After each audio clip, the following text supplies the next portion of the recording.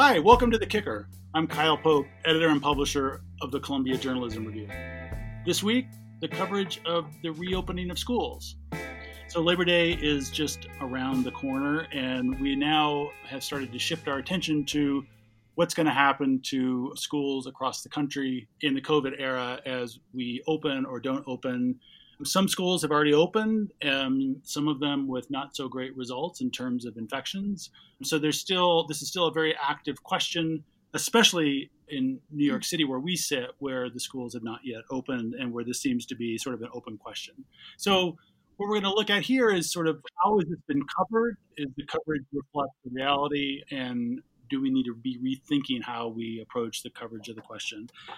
I'm thrilled to be joined today by Lisa Edmiston. She is the principal of Our World Neighborhood Charter School in Astoria, Queens, in New York City. Been in that job since 2005. She also has had COVID and can talk to us about what it looks like as we face reopening from inside the schools. And Mike Elsen-Rooney, who covers education for the Daily News. Mike previously covered education for the Teacher Project at Columbia Journalism School and the Hechinger Report.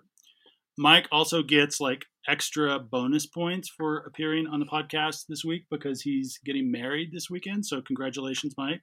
We also have a very, very special guest this week weighing in from the sidelines, my son, Zach, who is 11, going into sixth grade in the fall and is a keen and interested observer of all this. Zach, how are you?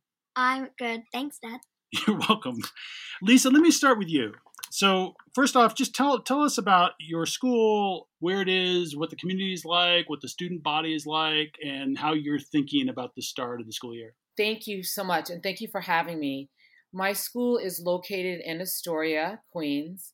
It's a kindergarten through 8th grade school. I'm just middle school, though, so I'm 6th, 7th, and 8th grade. We are a diverse population of learners and teachers in our school. We speak over 40 different languages. We have families from all over the world. And so when a family says we're traveling home, they're traveling far. And we understand that and we love it. It's amazing, the stories that we hear when they come back and they share with us. Yeah. And I mentioned at the outset that you got COVID early on in the sort of wave that hit New York in March. How are you now? I feel great. I don't smell yet the way I used to, but I'm physically fine. I'm mentally fine. I feel good, and I'm fortunate. I'm glad to hear that. So tell me, when does school start for you? School starts right after Labor Day. So what are you planning? I mean, first off, we should understand this is a charter school. Tell us how that affects whether you are required to follow the rules of the New York City Department of Education. So we're not required to follow the rules of the DOE. We're accountable directly to the State Department of Education. And so is the DOE, right? So the DOE is accountable to the mayor, who's accountable to the chancellor, who's accountable to the State Department of Education. And so there are certain rules and guidelines. So we created an opening plan. They wanted it. They asked for it. And we have to follow it to a T. Our accountability, I would say, is closer because when we have issues or when we have to make changes, we just go right to our authorizers and they say, yes or no, tell me more. I think it's also important for me to say that we are not privately run. I feel like I just want to defend charter schools for a second because I think there's a lot of misconceptions about charter schools. Yeah. We run ourselves. Our business office are our employees. And so we don't have fancy people giving us fancy money to run our school. You don't have a lot of hedge fund people running around up there. No. We just have ourselves and our amazing families. Yeah. So what are your plans for opening right now? What are you doing in terms of in-person versus remote? So we're doing something that is similar to the DOE. So we're doing a blended learning model where if a parent wants their child to come to school, so we've had meetings with our architects who've looked at our blueprints, come to our building and said, you can have X amount of students in each class, and you can have X amount of adults in this space, and so on. And so children will be allowed to either come in 2 of the 4 days, because Wednesday is a distant learning day. so where we're doing a deep cleaning of the building, or because I have a lot of parents that want their child to come in, it looks like a majority of our children will come in one day and then they'll do distant learning the other days. And so it requires a lot of looking at a lot of data, looking at all of the all the responses from questionnaires that we've sent out, making sure that my students that have IEPs, they're coming in 4 days versus the 1 or the 2. And children with IEPs, they just learn differently than everybody else and need a little bit more support.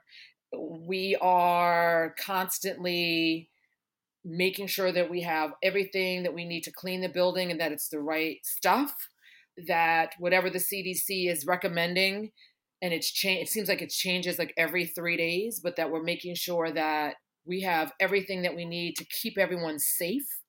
Town hall meetings with parents and staff. I just had staff just came back today. Right now, we're all remote. What is the main concern that you're hearing from parents? Is it the safety of the school and the concern about infection, or is it the opposite, wanting to make sure that there will be in-person learning, or is it obviously probably a mix? But I mean, what are you hearing from them? I'm actually hearing both, and so a lot of parents want their children in school, but however, they understand that there's a pandemic. So how are you keeping my children safe? So a lot of the questions are, so when the kids are getting ready to come inside, how are you making sure that they're social distancing while we're in the building working and getting ready, the children are outside. How are you making sure that they're social distancing? Yeah. What happens when my child's in school and they need a mask break? Can they just take their mask off? What if my child does not want to wear a mask? Can they still come to school? What if my child has asthma? Can they still come to school? How many breaks will my child have? So they're concerned about safety in that manner, but there's a lot of mask questions. Yeah. And I think the other thing is the level of academics. They want to make sure that their children are getting a quality education. Yeah. Zach, what's your thinking about the start of school online versus in person? Well, I think like all of us, we would all prefer to be in school. But I think the teachers and the principals and the people that work at the schools are doing the best as they can to keep us, not only themselves, but everyone safe. But you want to be there. Oh, yes, I do. And I feel... But you're not nervous about the virus? Well, it is definitely something to be concerned of, but I am not too nervous now. All right. So, Mike, talk to us about what it's like to cover this at this stage. I mean, here we are, 2 weeks out from the start of school, right? And as a parent, and I'm sure as a lot of readers of yours looking in, it seems incredibly chaotic and confused. Is that the way it looks to you too, or is there more clarity than we realize? I don't think I can offer more clarity. Unfortunately, for me, this has definitely been the biggest reporting challenge of my life. Just keeping up with the constant stream of information and and kind of lack of information at times, with stakes that just feel so high in so many different ways. And I think before this, like the debate over whether to close the schools felt like just this completely new kind of level of intensity for me on the New York City education beat. And this is, I think, matching that level of intensity now over even a longer period. And so, I think in some ways, like, we are getting a ton of information. The city's putting out all this information every day. But as a reporter, it's been really hard to kind of scrutinize, like, well, what does that information actually mean? How much can we kind of rely on what city officials are telling us, and how does kind of what they're saying at these press conferences match what's happening on the ground in these 1,600 schools, and how do you figure that out in 2 weeks? And so it's just it's been a big challenge, I know, for a lot of families and teachers, and certainly for reporters too. I mean, you've been covering education for a while, in fact, and you're also a former high school Spanish teacher, right? Yeah. Yep. talk to me about the level of feedback and communication you're getting with readers on this story versus any other one that you've ever done before. Is it like off the charts? Yeah, it's been interesting. I mean, definitely the amount of feedback from teachers and educators is like kind of exponentially higher than than I've ever seen. A lot of that's happening on Twitter, I think, and I've seen a lot of kind of activity and participation from teachers who may not like normally be super active on Twitter, but are like turning to these daily press conferences now to get like vital information about what's going to be happening in the next, couple weeks that they haven't necessarily heard yet from their principals or their leaders. And so definitely in terms of teacher feedback and kind of attention, this has been pretty striking. How would you characterize the level of fear and anxiety among the teachers and even principals that you hear from? It's hard to tell from afar because you don't know whether the people that we're hearing from are just the most vocal or whether they just represent the sort of tip of the iceberg. Yeah, so I mean, I think a number of things are true at once. Like, you hear de Blasio saying that, to kind of tune out some of the hysterics of the teachers union, and that, these are professionals who are going to show up and do their jobs. And, I think to some extent that is true. Like, these are, people who care deeply about their work and who are going to make this work in a lot of ways. But this is just bringing to light so many kind of long-standing things, the quality of ventilation in school systems that teachers feel like they've been beating the drum on for years. And so for these things now to be kind of necessary to like make schools safe or to start this reopening plan, I think it feels to a lot of teachers like so many of these big systemic issues we've been talking about for years are now like coming to a head, and we feel like we don't have the power to like stop this moving train. And so I think it is a scary thing for a lot of teachers, and I don't think it's just kind of union hysterics. I think they're obviously organized and the union's taking an active role, but I think there's a lot going on here. Lisa, what about this fear question? And I mean, how are you dealing with your own staff? And I guess even the kids. I mean, how do you kind of like help people get their heads around this? Well, people are scared because there's a lot of unknown, and people like my staff, they're asking a ton of questions about mask use and cross-contamination. So if I ask a child to go to the smart board and they touch the smart pen and I give it back to them, are they wearing gloves? Or are we sanitizing it? Right? Or they have scissors? Right? And so I know that there are some of my staff is afraid. I'm afraid. And so, for instance, when I was speaking with another friend and I was explaining to her what I have to do to get ready for work, I was like, I have my mask. And I bought my goggles that the CDC recommended, so they seal around my eyes. And then I have a face shield. And I'm like, if I have to do all this to go to work, maybe we should be rethinking about this not being so safe. I'm even like calling Bentas Funeral Home so that if anything should happen to me, my family doesn't have to deal with it, because who knows, right? Who knows? I don't know. Nobody knows. It's like shooting a gun in the dark in a crowded place. You don't know. And then, of course, there's systemic lifestyle changes that I have to make and other staff members have to make who care for older parents, right? And so there are people are freaked out. How do you think about how this is going to affect learning and even just this idea of a mask over your face so the kid can't see your expression, they can't see your smile, they can't see your frown when you're annoyed. Have you how is that something that you've thought about? How are we going to counteract that?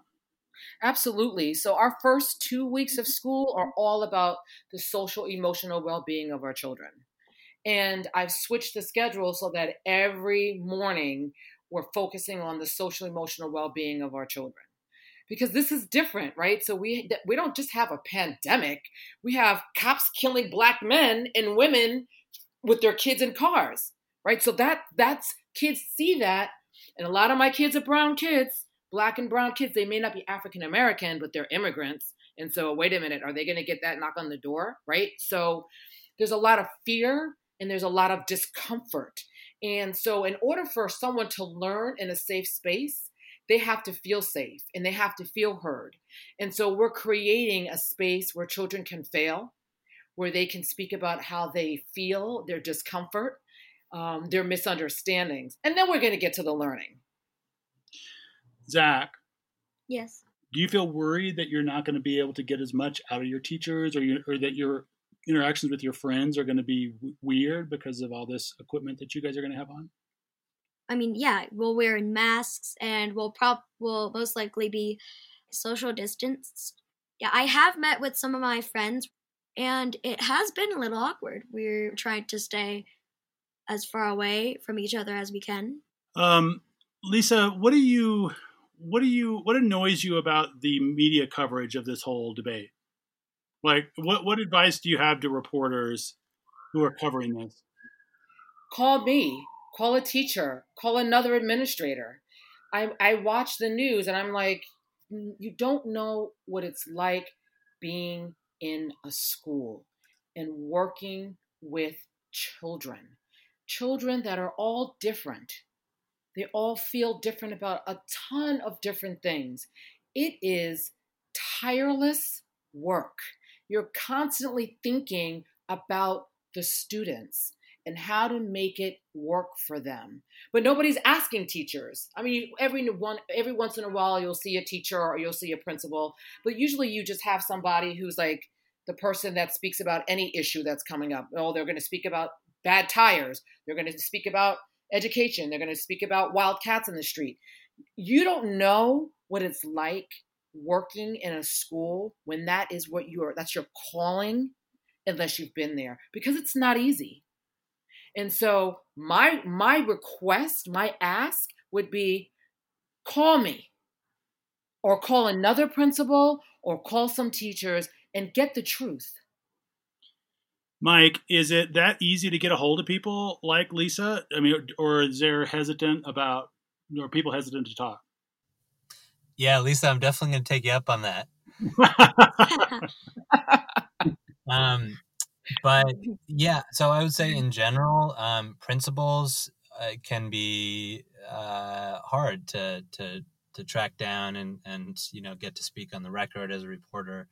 But there has been a real change in the past couple weeks in the DOE, at least. It's been really striking the extent to which principals are now speaking out, and their union is not kind of necessarily known for being as kind of outspoken as the teachers union, and they were the ones to first call to delay school. And one of the interesting things that I think this is showing is that, like, with so many of these questions and kind of uncertainties, principals are like right in the middle of this huge role of reconciling concerns from parents, concerns from teachers, the educational interests of their kids, and whatever guidance is coming down from above. And in a lot of cases, it's just not adding up for them. And it's just not it's not fitting together. And so I think, you're seeing a lot of principals speaking out more than they have in the past, and kind of putting themselves out there and potentially at some risk to them. And that's been a really interesting development, and I think helpful for reporters to be able to hear from those people who are so much at the crux of this question. Mike, is there a history of the DOE taking sort of punitive action against principals or other administrators who speak out in the press against department policy, or is that not usually the norm? So there is definitely a culture of kind of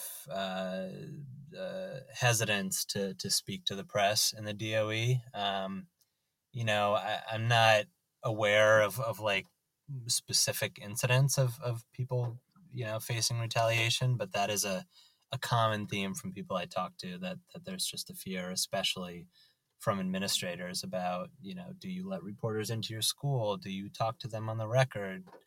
And I remember even like as a student at Columbia, Linnell Hancock showing me this guidance from the principals union that we could show to principals to say, like, no, you you do have the legal right to speak to reporters without the approval of the DOE press office. But there's definitely a culture in the DOE of going through the press office and kind of fear about what would happen if you don't. Lisa, you don't seem nervous about any of this. I don't have, we're not a union school. Yeah. And anybody that knows me knows I shoot straight from the hip. My passion is to ensure that my students get the best education that we can create for them. I had a great education. My students, I'm saying my children, my students need to also have that. And so what can I do and who can I be to make sure that continues? But also, I think about my staff as being my family, because I also have to take care of them. Yeah. Well, Lisa and Mike, it was great to talk to both of you. Lisa, best of luck for the start of the school year. Thank you so much. Mike, best of luck this weekend. Thank you so much. Zach, thank you for contributing. You're welcome. It was really fun being here. So you can continue to watch CJR's coverage of this question on our website, cjr.org, and through our daily email newsletter, The Media Today, as well as following us on Facebook and Twitter. Thanks for listening. See you next week.